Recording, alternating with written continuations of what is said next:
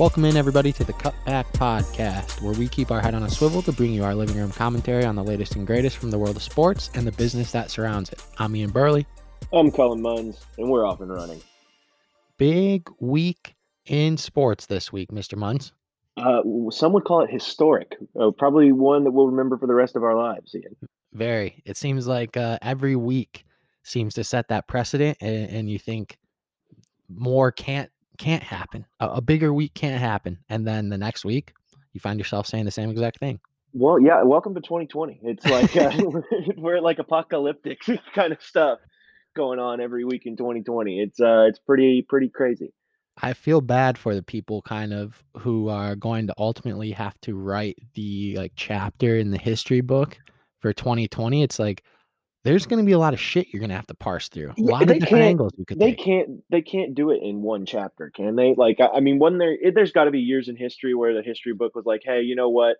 Like 1776. I feel like 1776 is a year they probably were like, hey, we should make this 2 chapters. I feel like 2020 is going to fall in that class of years, if you will. We've got at least a couple chapters. Every day we're working our way towards an entire history book. Like we're talking about all of 4th grade. You're just talking about 2020 potentially. Right, and this is American history too. Let's not factor in the rest of the world right now. Yeah, we're not quite ready for the world history edition of 2020 yet. That's a little bit away. We're gonna have to ease ourselves into that one.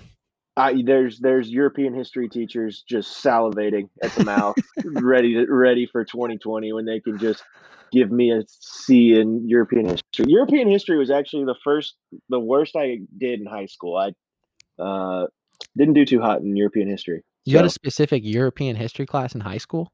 I did. It Wow. was European history with Lee Barrow. He was the JV basketball coach. Great guy. There you go. You know, miss basketball more than I miss European history. I'll say that. Fair enough. Well, let's jump right on into the work topics here this week. The first one is something that we kind of briefly have touched on and danced around the past couple weeks. But as I've thought about it more, there's even more kind of layers to this whole situation of the NFL having fans in the stands.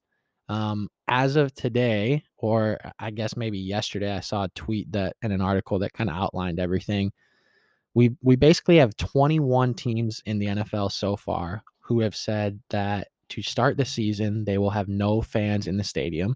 Now, most of these teams seem to be operating on like a 2-week interval timeline. So I know even like Detroit is saying at least for the first 2 games, there won't be fans in the stadium. That seems to be the rhetoric from most of these teams. To my knowledge, none of the teams have come out and said no fans for the entire year. We have 7 teams, including the Dallas Cowboys, who have been relatively quiet and haven't said one way or the other. And 4 teams, Kansas City, the Indianapolis Colts, Miami Dolphins, and Jacksonville Jaguars, will have fans to some degree to open up the season. This just seems like a nightmare waiting to happen. Yes, and which I think you're also the fact that I don't want to bring the Cowboys up at all because I'm not a Cowboys guy and they always get the limelight even when they shouldn't, like a situation like this. But again, it just seems like not being on a unified front with all of this. I mean, can you imagine? Just look at the disaster that has been Major League Baseball, and I'm going to be talking about Major League Baseball a little bit later. But just how bad their bubble or their non-bubble, I guess, has been, and they have no fans, and they all agreed that there was no fans. Can you imagine how bad it would be if only some of the teams had fans in their respective bubbles, and then they tried this? It would just exacerbate the problem. Yeah, and that's kind of a perfect way to get into one of the layers that I'm kind of want to talk about, and it's this whole risk reward scenario of having fans in the stands. Because just even from an operational standpoint, if you're hosting fans, as you and our guy Matt Hamilton kind of brought to light through the Texas Collegiate League in Amarillo, if you're going to host fans at the stands or in the stands, that means you have to have more staff. You have to have concession staff. You have to have parking staff. You have to have ushers. You have to have ticket entry people. You got to have security. So the amount of people that are going to be at that stadium aren't just team plus fans. It's team plus fans plus now all the stadium people that have to be there. And to me, it's like you're just increasing the chance that a fan comes in contact with somebody who comes in contact with somebody who comes in contact with somebody with the team. And those things are going to happen. Like those dots get connected, whether you like it or not. And because we know that they're not gonna be testing every fan that walks into the stadium, I mean, at least right now, they literally don't have the ability to. They're not gonna be testing them after games, so it's like, they're never really gonna know what's going on. It it's like, what is the real reward here? And is it worth the potential risk of I mean, I would think we could be talking liabilities if one of these places becomes like a super spreader hotspot, right? I mean, I guess I don't really know. Well, I mean, I think it would be hard to identify, one specific Mm. place as a. I mean, because come on, I mean, are we really? Is our testing's 40% false positives at this point? Are we really? Do we have faith enough in our testing to be able to identify exactly where it started and came from? I Yeah, mean, good point.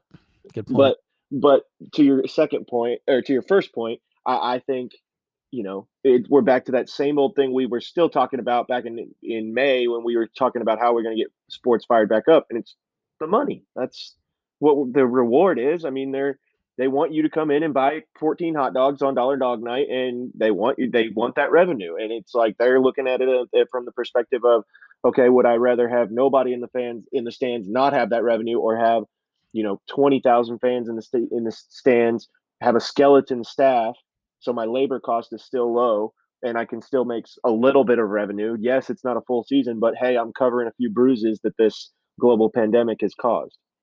I'm curious as to how much of a staff that they will have to have because part of me thinks, well, if they want to spread everybody out across the stadium and then seemingly across using different facilities from concession stands to bathrooms to all these things, do they potentially need the same amount of staff because they're having to cover the same amount of ground and it doesn't necessarily matter about the number of people? What do you think?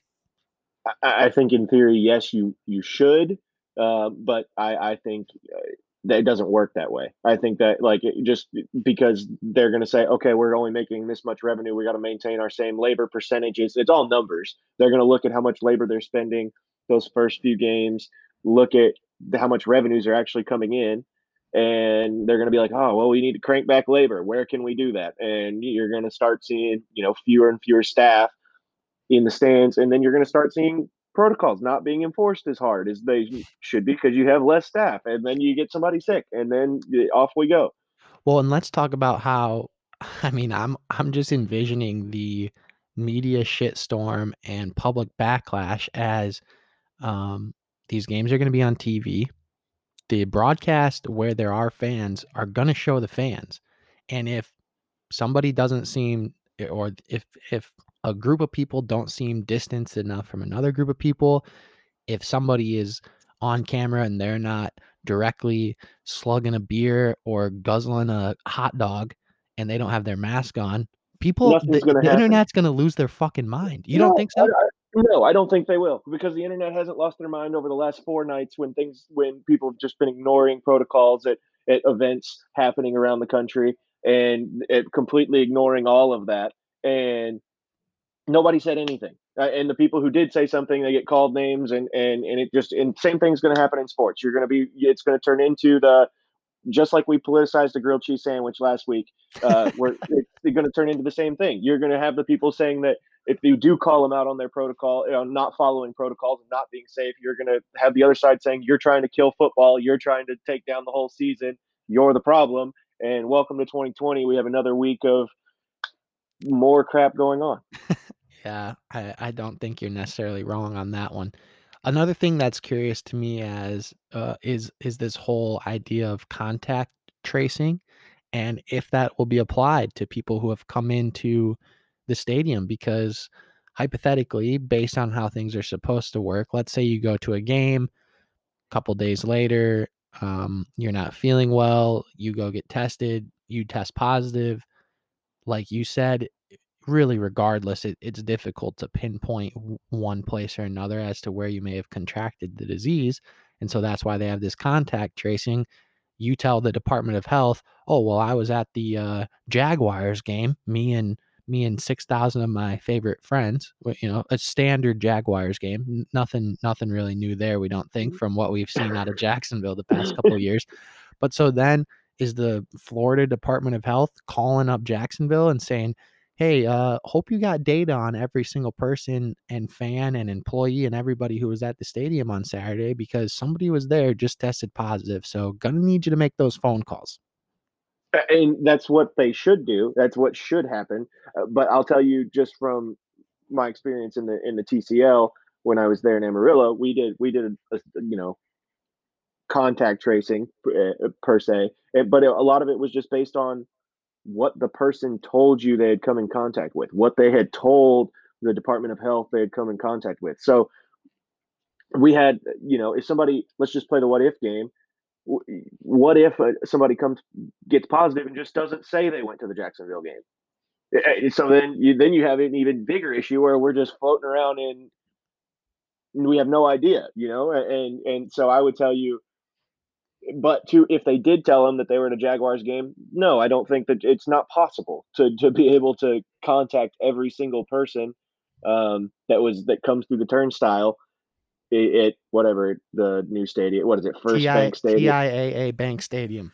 TIAA. It's like TEDGCEU Stadium down for the I University of N Houston. D E P E N D E N T. What you know about me? Um, Exactly. That should be the name of the stadium. Where is Webby? yeah.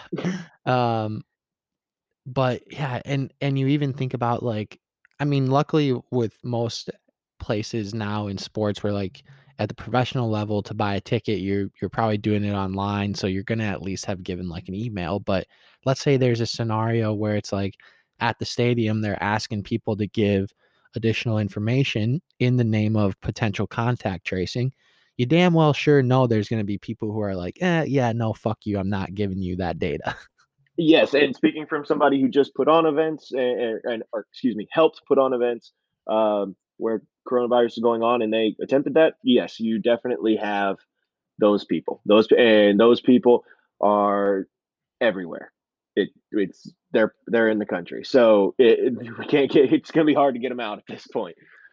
It's gonna be I mean, I both of us obviously hope for the best. We love football as much as the next person and wanna see it happen and go off without a hitch, but it's gonna be interesting to see if No, it can no, be no. pulled off. I disagree. Now You that don't Michigan football has been postponed, I don't think I love football as much as I did last year. I think my love for football or Michigan and Oregon are both not playing. So I would tell you my love for football has taken a large slap on the chin in the last month. Yeah, I mean, it's gonna be tough, really hinging on the Lions putting it together this year. It's the only God, chance of happiness I got left. and in what world do you have a good outcome when you're hinging anything on the Lions? Well, in my 28 years of life, it's been it's been an unfortunate sway of the seesaw so far, so So after 28 years, you've decided, you know what? In 2020, we're putting it all on the line, spin the wheel. Like, listen, for those of you who are into sports betting, on FanDuel, which is just now coming live online on the app in the state of Illinois, the Lions over under is 7 right now. That looks pretty juicy to me. to hammer the under. Hammering the over, baby. 7 games? Are you kidding me? We almost won 7 games without Matt Stafford last year with David Blau at the helm. Well, David Blau, that would be a Purdue product, isn't it? Shout It out, shout it out, was shout out, Big Ten. he boilered Uh, up, that's for sure. but so you're putting all your eggs in the Matt Stafford's back basket, and I know you're president of the Stafford fan club. Um, so you've got them over 7 wins. Yep. I'm keeping receipts here.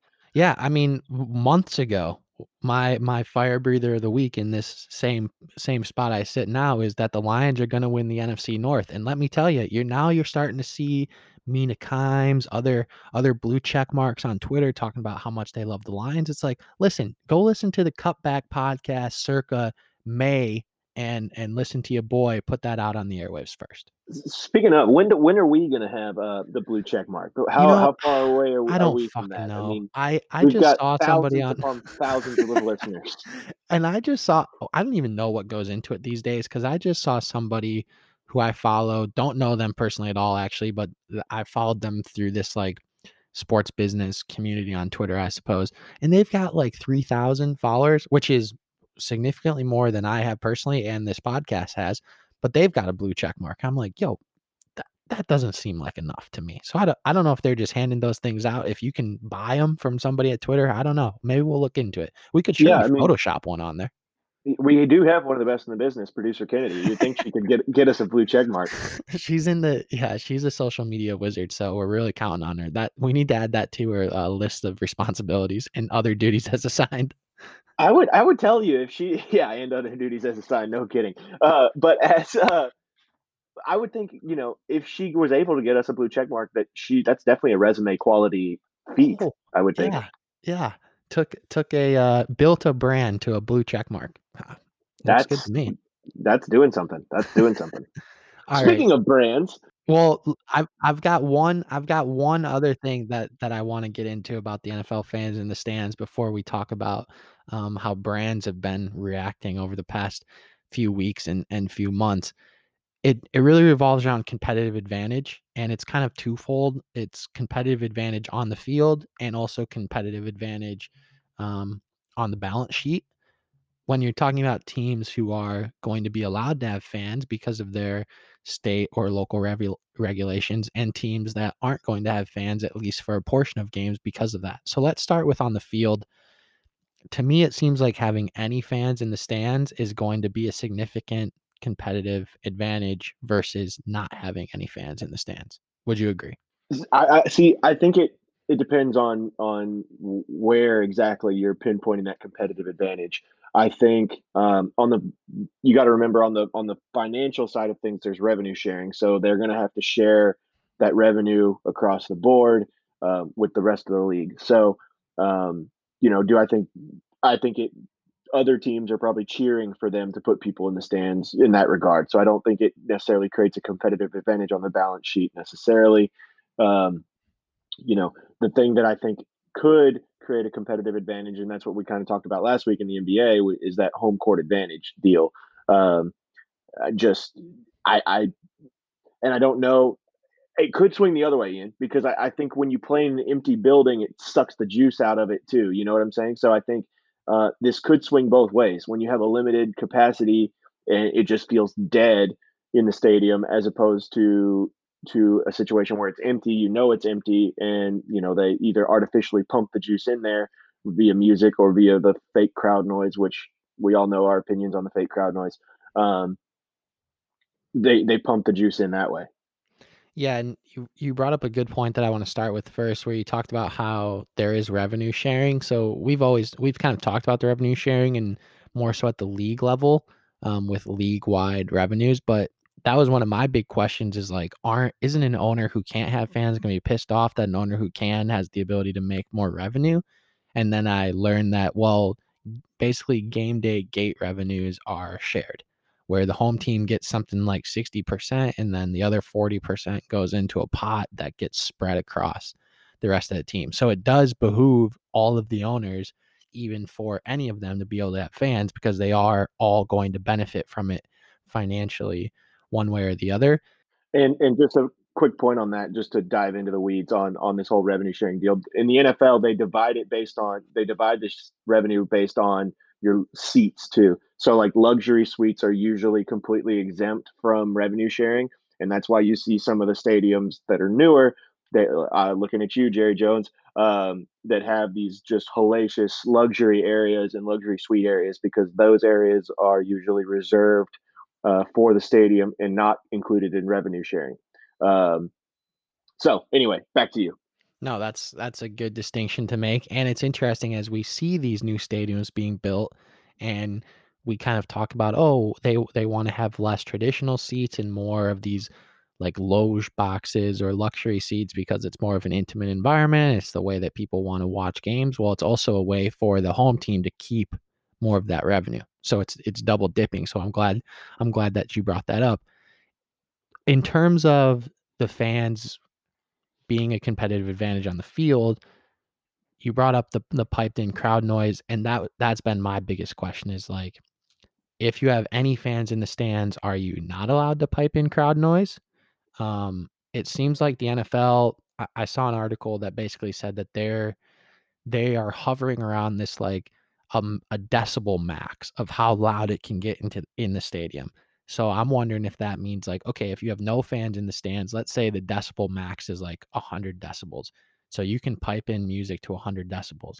Then if you have fans in the stands, is it the fan noise plus piped in music equals 100 decibels? Or it just, if can you imagine being in the NFL front office and you're having to fucking decide how loud somebody can artificially make their stadium? Yeah, I mean, it's ridiculous.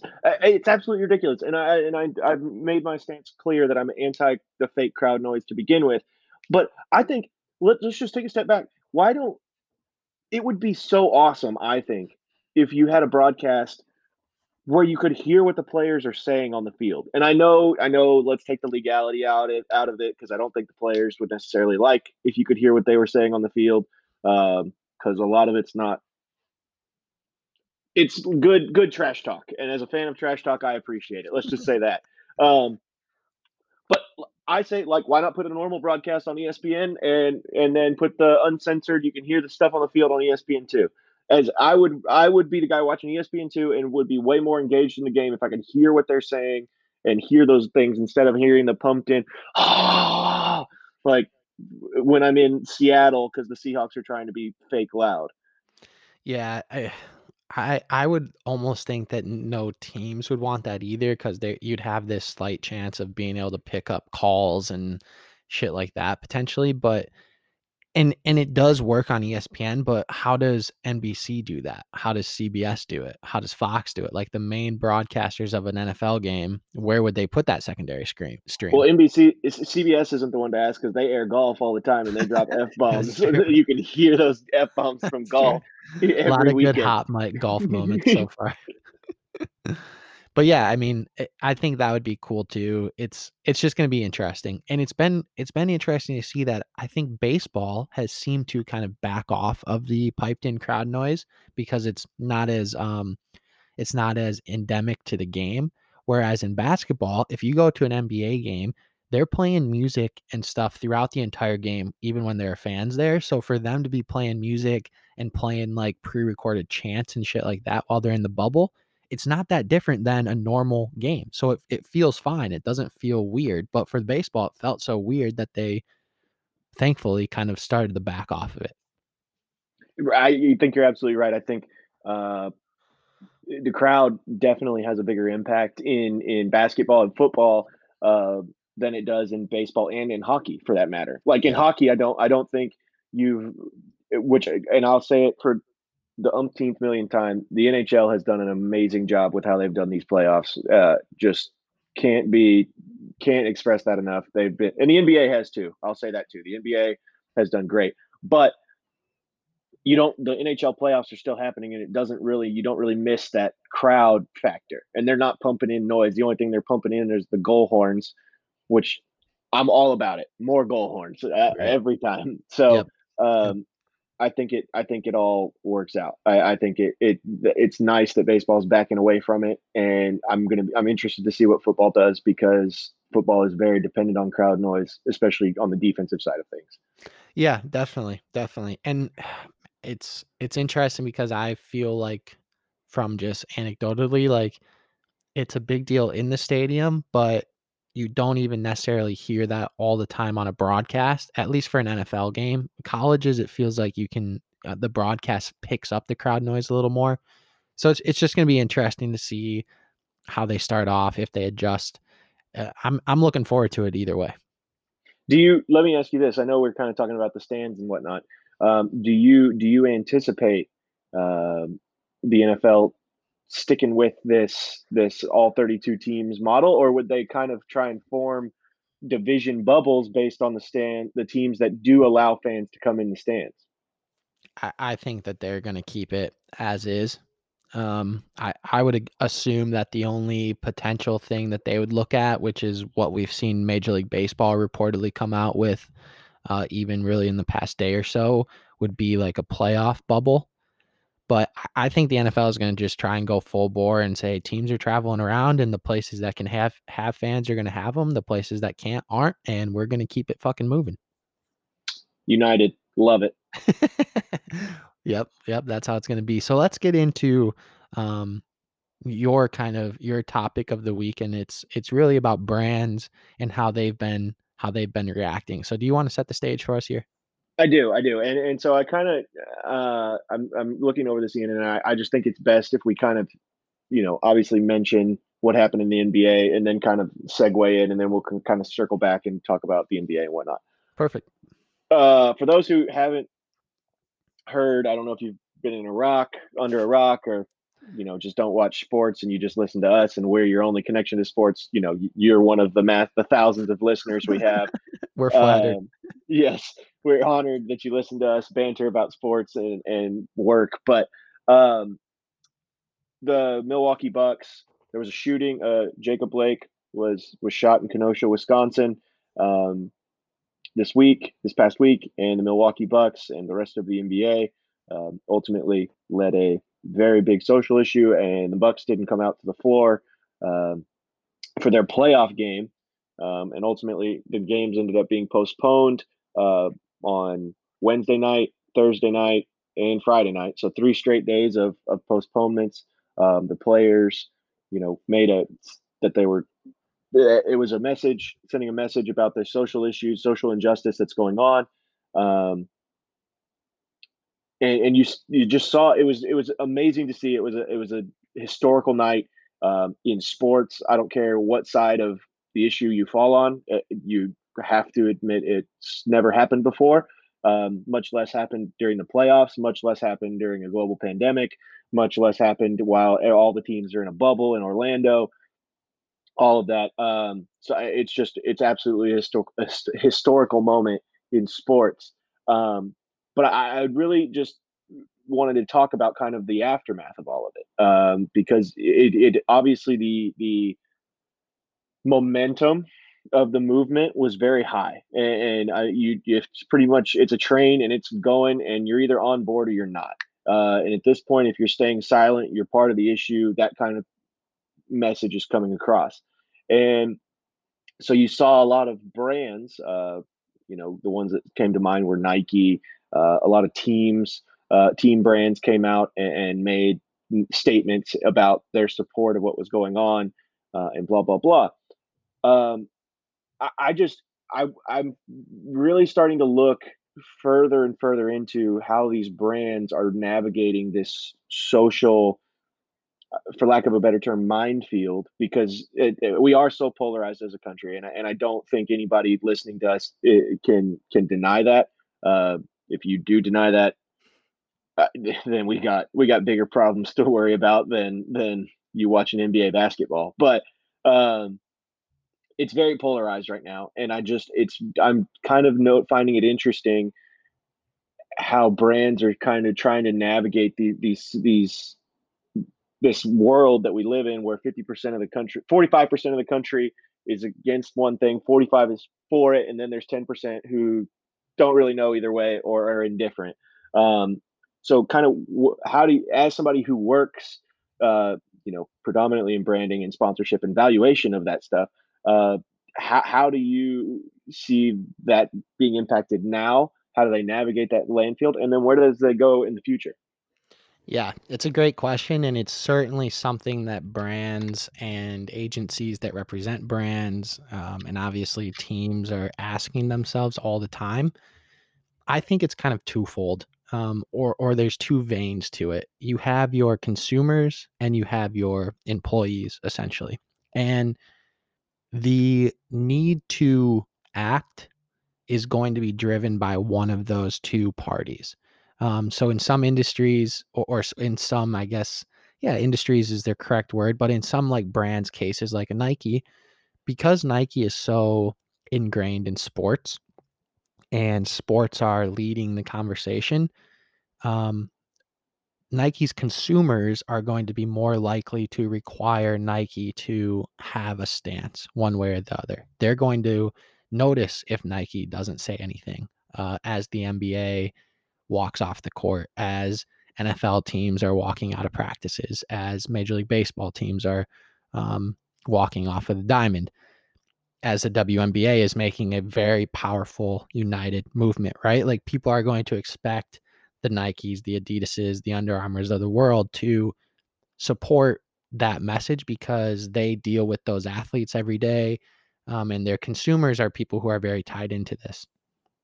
Now, other places, I'll use Amazon as an example just because they're not necessarily super tied into sports, even though I guess they did just get the naming rights for the Seattle NHL, well, the Yeah, I Seattle was gonna Kraken. say they're But pretty tied in. everybody buys fucking stuff from Amazon. So as a whole, I would say Amazon's consumers aren't necessarily like looking for Amazon to make a statement. They're not getting pissed if Amazon doesn't, but Amazon's employees could say, "Hey, we need to make a statement one way or the other." But let me ask you this. Let me ask you this. Just to that jump in. I'm sorry, but No, go ahead. well, you say everyone buys from Amazon, but I would make the argument from this social issue that's gone on now, what you're seeing now, this movement, and it's nothing short of a movement, has caught more traction than Colin Kaepernick did 4 years ago. And so my argument is it's becoming more apparent to more people.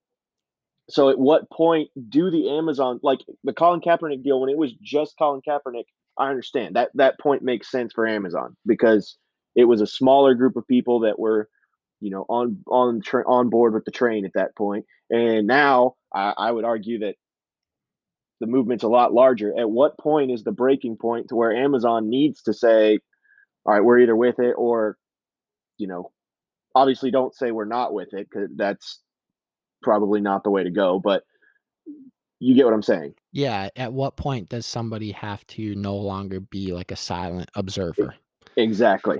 Yeah, I mean, it's tough because as people who are kind of passionate about it and believe it's just right to support the message and do so in a way that's authentic, it doesn't seem like it should even be a discussion, right? Like it shouldn't even be a discussion in X company's boardroom about this needs to happen.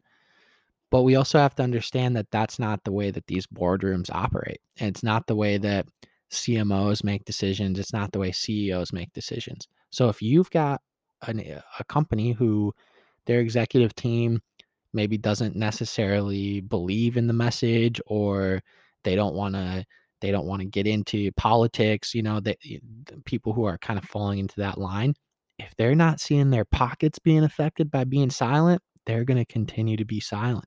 So that's when it comes up to our consumers boycotting essentially or our employees walking out. And the consumers are going to be the ones that have the greatest power because especially now as unemployment is through the roof and there's a lot of people who would take any job that they can get.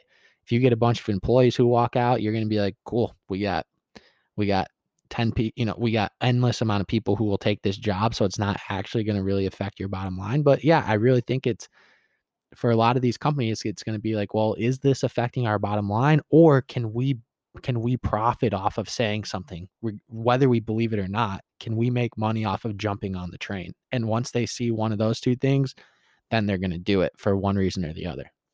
Yeah, and I think you brought up a very good point that, and as two of us, especially as we get on here for now 17 weeks in a row and bang the drum as to how sports is a different industry and in of itself it's a whole different animal than everything else, which I still think is true. I think it would be um, I don't know hypocritical of us if we didn't accept that these other industries are very different from what we're used to too. And so I think you very much hit the nail on the head with that. In that one, follow the money in some shape or form, whether it be through your employees or through your consumers. That's usually what drives stuff. Well, it's just interesting to see too, like the brands that are able to do so in a manner that's authentic and actually has an impact versus the brands who just kind of do it to check the box for somebody. Because you have consumers who don't really care either. So if somebody does something that just checks the box, they're like, oh, cool, well, that checks the box. Now I don't have to feel bad about buying from X, Y, and Z, right? But I think for a lot of consumers and the way that you look at marketing and branding, I think about what the Baltimore Ravens did this week, and it's a team example, so it'll be interesting to see if some brands can find ways to replicate this. But the Ravens came out with a statement of support, obviously, and highlighting racial injustices, but then within the statement, they also laid out very specific, um, and tangible calls to action of what they are going to do as a team, um, to help combat these things, from like voter registration and making facilities available and contacting, um, like police chiefs and different like district attorneys and people who are kind of in positions that these conversations can be fruitful to help combat some of the issues that we have. So I'll be curious to see if brands hop on that as well. Like, will brands find a way to take their message from just being something that's emotional, and supportive, to something that can also be actionable and tangible?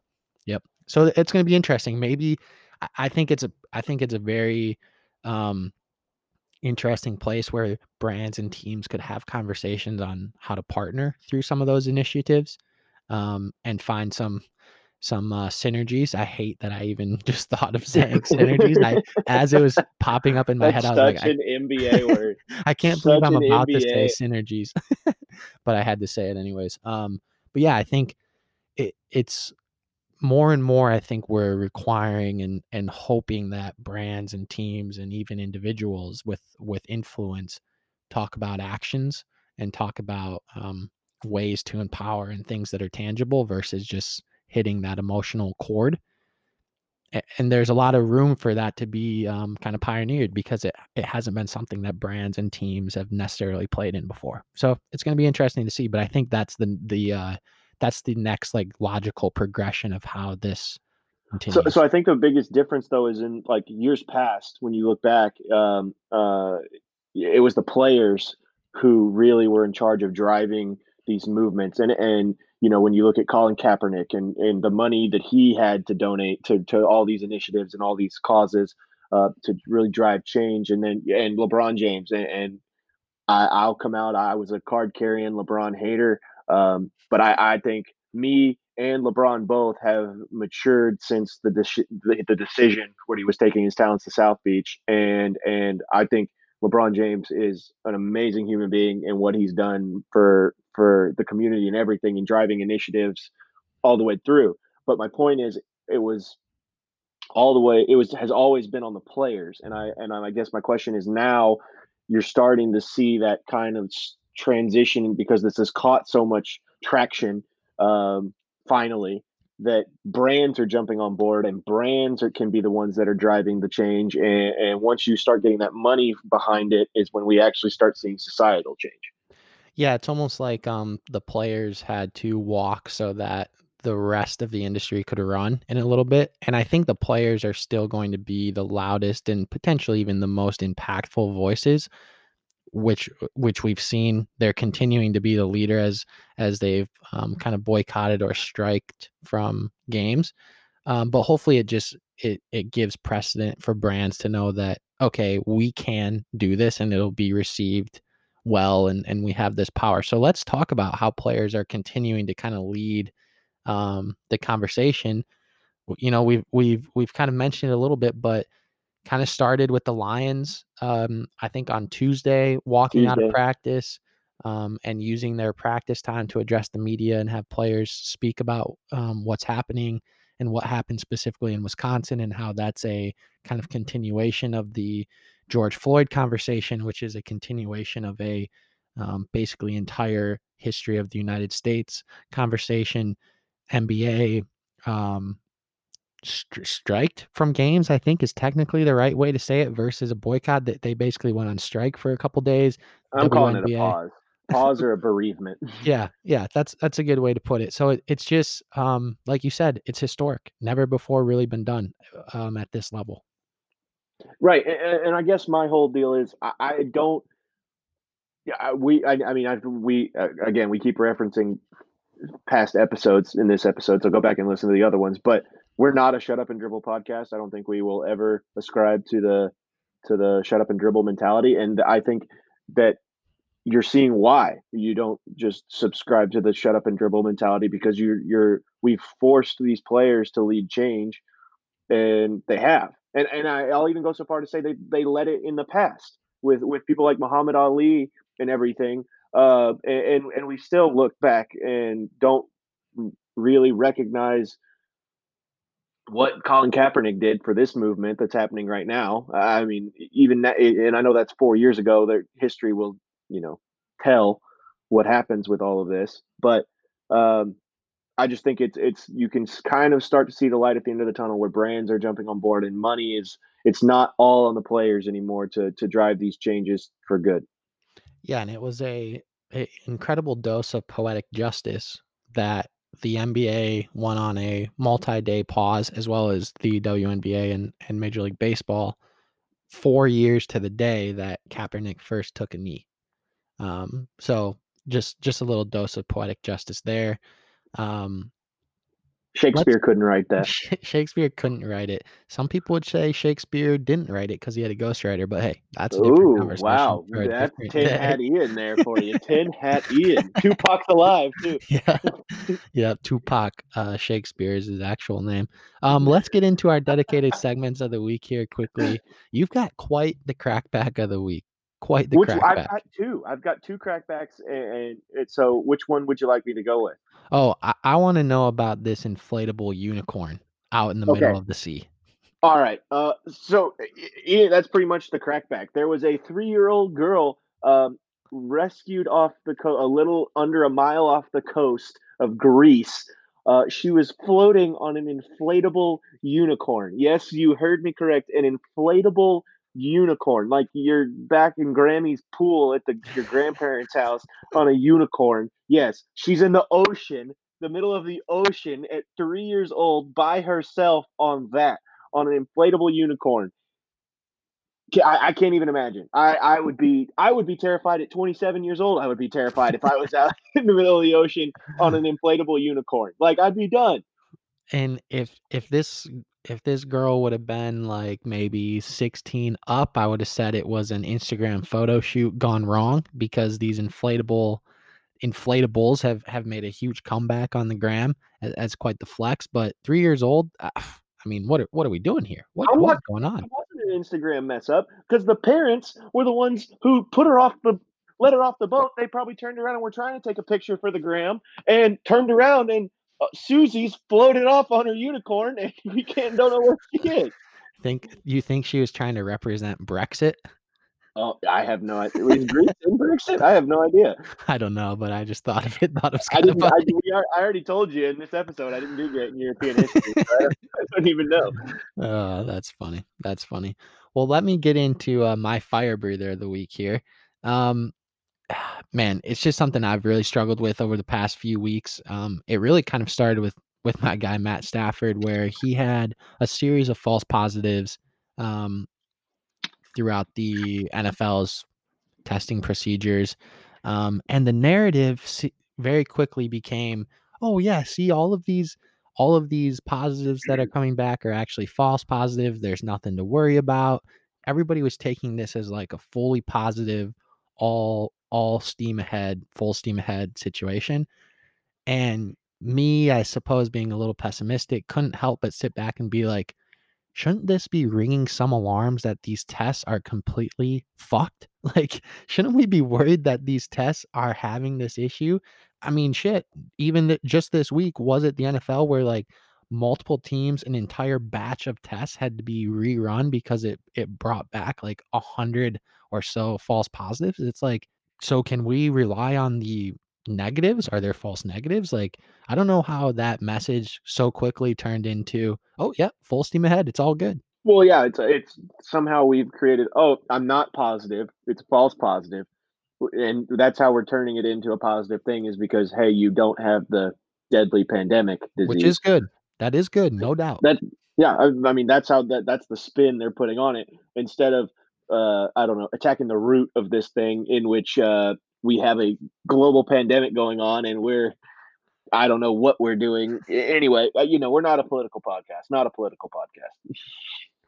Yeah, so we'll just leave that one at that, and let's get into our fantasy five, which hopefully will ultimately be joyous, but it does have a little bit of a theme that is sad because yesterday on Friday evening, Chadwick Boseman of Black Panther, played Jackie Robinson, played Thurgood Marshall.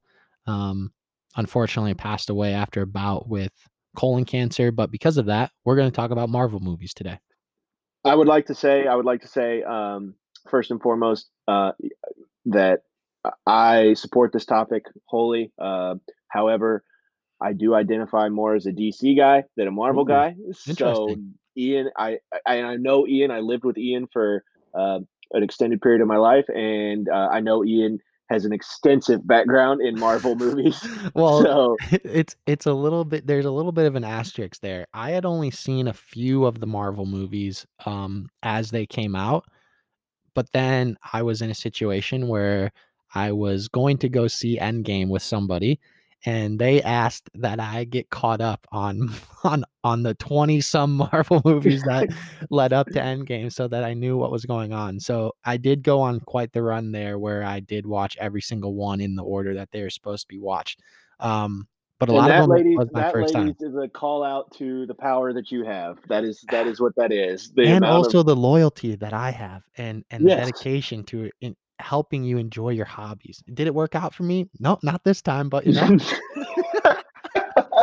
No, yeah, no, it didn't work out at all. But you know what? You got those movies watched, 10 and out of so 10 would do again.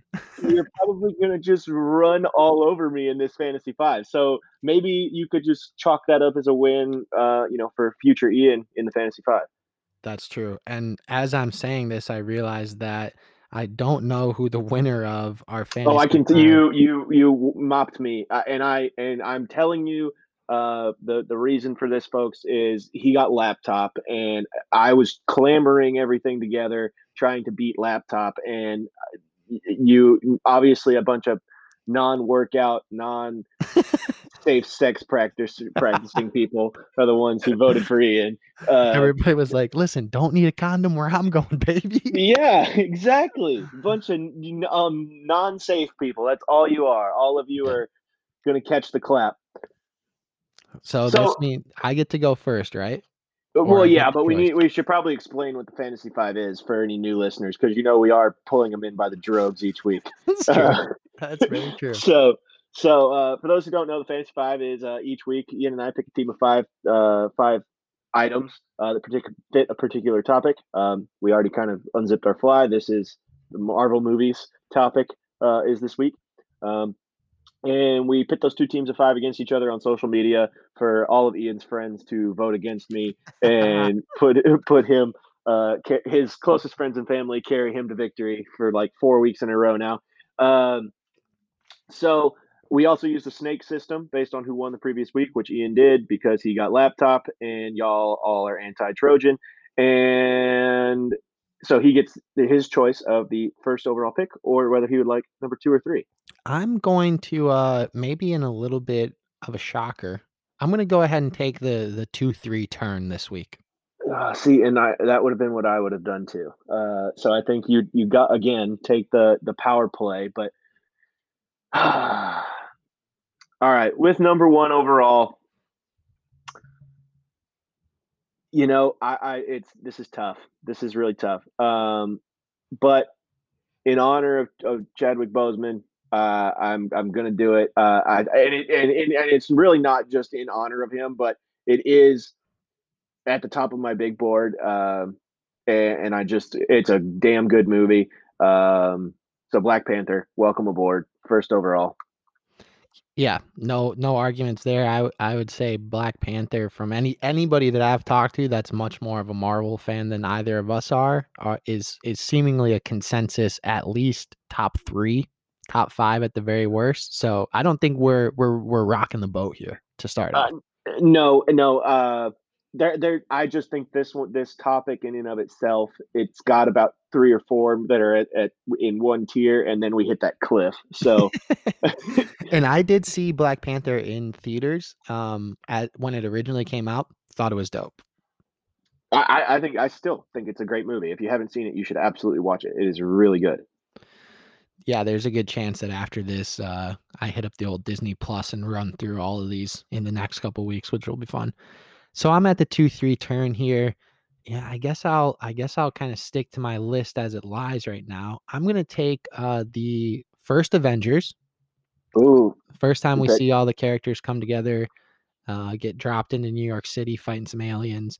And then I'm gonna take Guardians of the Galaxy Volume 1.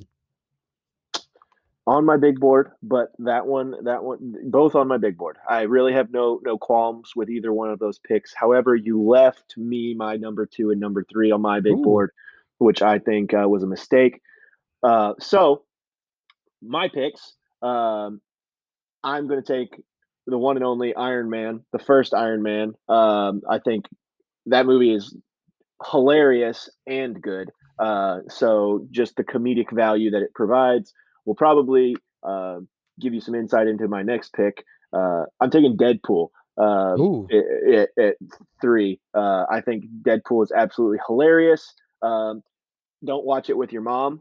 Not not definitely not. not necessarily that a movie you want to watch if you've got sensitive ears. But I guess I don't have those sensitive ears, and I can attribute that to the sports world. So, um, Deadpool, welcome aboard.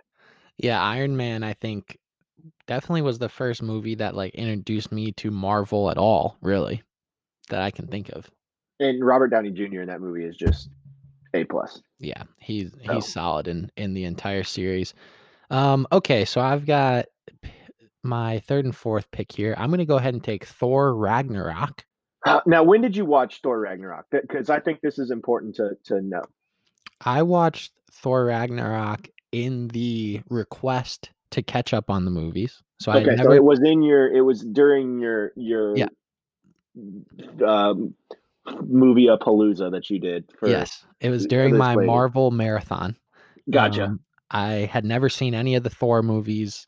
I liked Ragnarok the best, and it's been one that I have since rewatched, I believe 2 or 3 different times. So that's why See, it stuck out to me.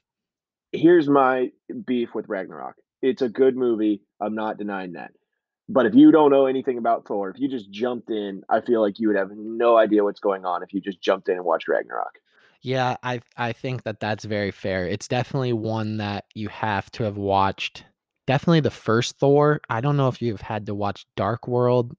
I I didn't see either one. Didn't see the first Thor or the second one, which I didn't even know was called Dark World until you said it. But I jumped in and watched Ragnarok. Um, Mistake. That was a mistake because I had no idea what was going on. Yeah, and then it just becomes, "Oh, there's some good, like, comedic factors here. There's obviously, like, some good acting, but the storyline, you're just probably completely fucking lost." Yeah, that's pretty much how it went down. But anyway, continue your Thor Ragnarok sell. So then, well, yeah, I think it's good. I think if within the combines of the entire, or the confines, I should say, of the entire, Marvel universe, I think it's up there. And then with my next pick, I'm going to take Avengers: Infinity War. Ooh, okay. See, all right. Here's my thing with Avengers. Uh, I genuinely, I've seen the first two, but there's so many of them. They all blur on me. Like they blur pretty. They like I get them. Like you could show me a scene from the first one. Maybe not the first one. The second one, or Infinity War, or Endgame, or any of them, and I can't tell which movie I'm watching. Yeah, I could maybe see that. The reason that I like the Avengers, movies more so than most of the kind of individual character storyline ones is sometimes it feels like they're having to do a lot to make an entire movie out of one character. And because of all of the fucking powerhouse actors and actresses they have to play all these different characters, when you get them all brought together for these Avengers movies, it's gonna be hot fire regardless. Yeah, And you put ScarJo in anything, I'm a fan. I was So, just gonna say, all of the movies on my list, the majority of them have Scarlett Johansson, AKA the Black Widow in them, and that's not by uh, mistake, ladies and gentlemen, and I'm not afraid to admit it. yeah, that lady. Whew. Anyway, moving on. I see. All right, I'm now to the point on my big board where, and I don't think I've ever had this happen to me in Fantasy Five history. I know what my fifth pick is, but my fourth pick, I'm torn. Because I'm a believer that I shouldn't take two from the same same series. Like, so I'm not gonna do it. So I have two Spider-Man movies here, Ooh, okay. and I'm not sure which one I'm pulling yet. Gosh. So, all right, here we go. Spider-Man: Homecoming. I'm taking Spider-Man: Homecoming um, with the fourth pick. I just think it's a good movie. It's a good Spider-Man movie. I'm competing against Spider-Man 2 because I think Doc Ock was awesome there, and I think, and I know this is a hot take, and I know this is what would probably lose me to Fantasy Five, so I'm gonna go with Homecoming for because I know this hot take would make me lose. I think Tobey Maguire was better than the Andrew Garfield Spider-Man. I think he Tobey Maguire finishes second to the current Spider-Man. So I'm taking Spider-Man: Homecoming with the fourth pick. Um, and then last, I had to ask a clarifying question to see if this would count. But it is one of my favorite movies to see. It is an awesome movie, and it falls in the Marvel universe or falls in the Marvel movie collection, whatever you want to call it. Big Hero 6. I'm taking with the fifth pick.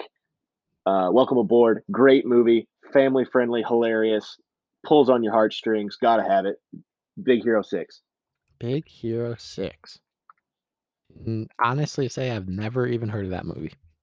And that's a flaw of your own. That's really what I'm saying. You messed up by not seeing it. You should go watch it. Period.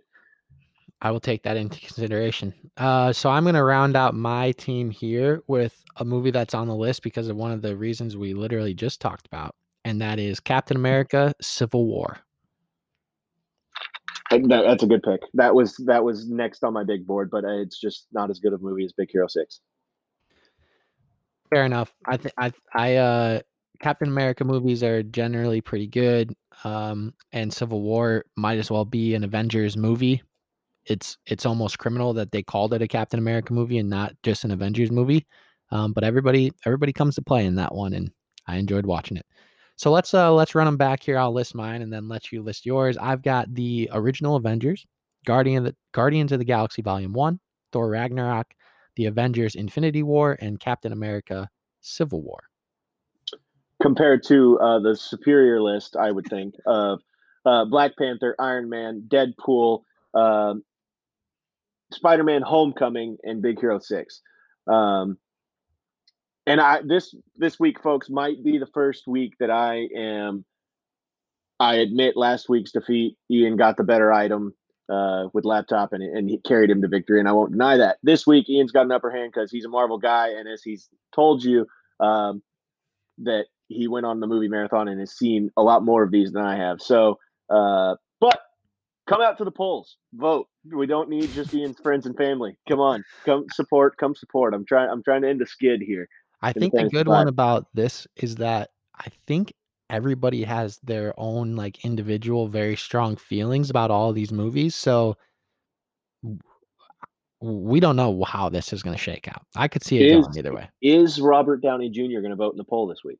Well, we might have to tag him in the IG story.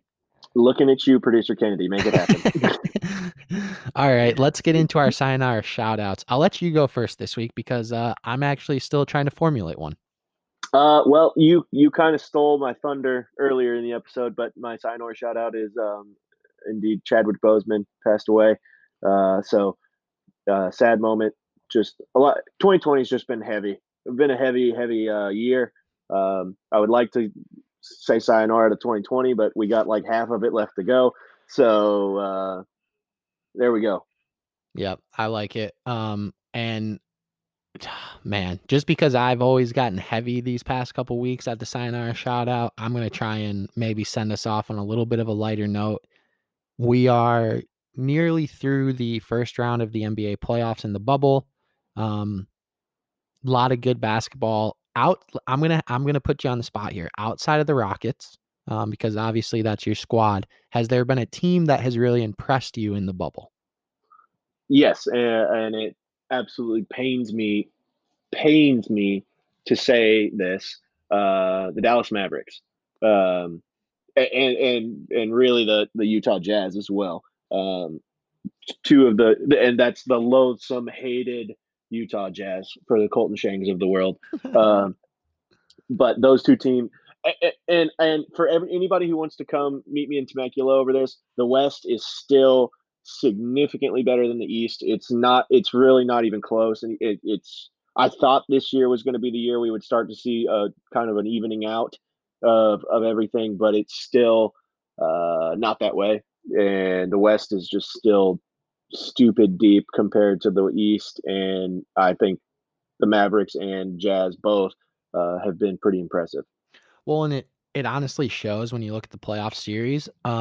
In the Eastern Conference, the lower seed, well, outside of the Heat swept the Pacers as the lower seed. But there was only one series that wasn't a sweep. It was the Magic Bucks that literally just wrapped up as we were filming this, and the Magic won game one. So much less competitive at in the first round. Now we'd like to think that the conference semifinals and conference finals matchups will be a little more competitive. But I agree with And you I should back up. I need to mention the Heat. The Heat have been impressive too. that I should include them. Sorry. I was literally just gonna say that I had 3 teams that stuck out to me. It was the Mavericks because, 1, Luka Doncic. I mean, even sorry, Pat, in advance, but that shot against the Clippers was just I mean, it's poetic, it's fucking beautiful to watch as just a basketball fan, and to see Tim Hardaway Jr. and Trey Burke both actually be balling out, really, like, helping them win games, has Schedule. just has just been cool as a Michigan guy. The Jazz have been putting it on the Nuggets. I think a lot of people saw the Nuggets as a dark horse to, like, come out of the West potentially. Yeah, and then the Miami Heat, I mean, they swept them up, and Duncan Robinson letting it rain. My grandma, big fan. "When's Duncan play again? When's Duncan playing again?" I'm answering that question every day. There we go. Who would have thought we would have shouted out some Purdue quarterbacks and Duncan Robinson in one episode? Where else do you find that in the marketplace? Only here at the Cutback, ladies and gentlemen, and you can find us on Twitter on Instagram actually at the Cutback Pod. You can listen to us every Monday on Spotify and follow us at the Cutback, or you can go to our website anchor.fm/the Cutback. That was a professional segue right there. That was professionally done. We're getting better every week here, 17 weeks running. This has been yet another episode of the Cutback Podcast. Until next time, keep your head on a swivel and try not to get laid the fuck out.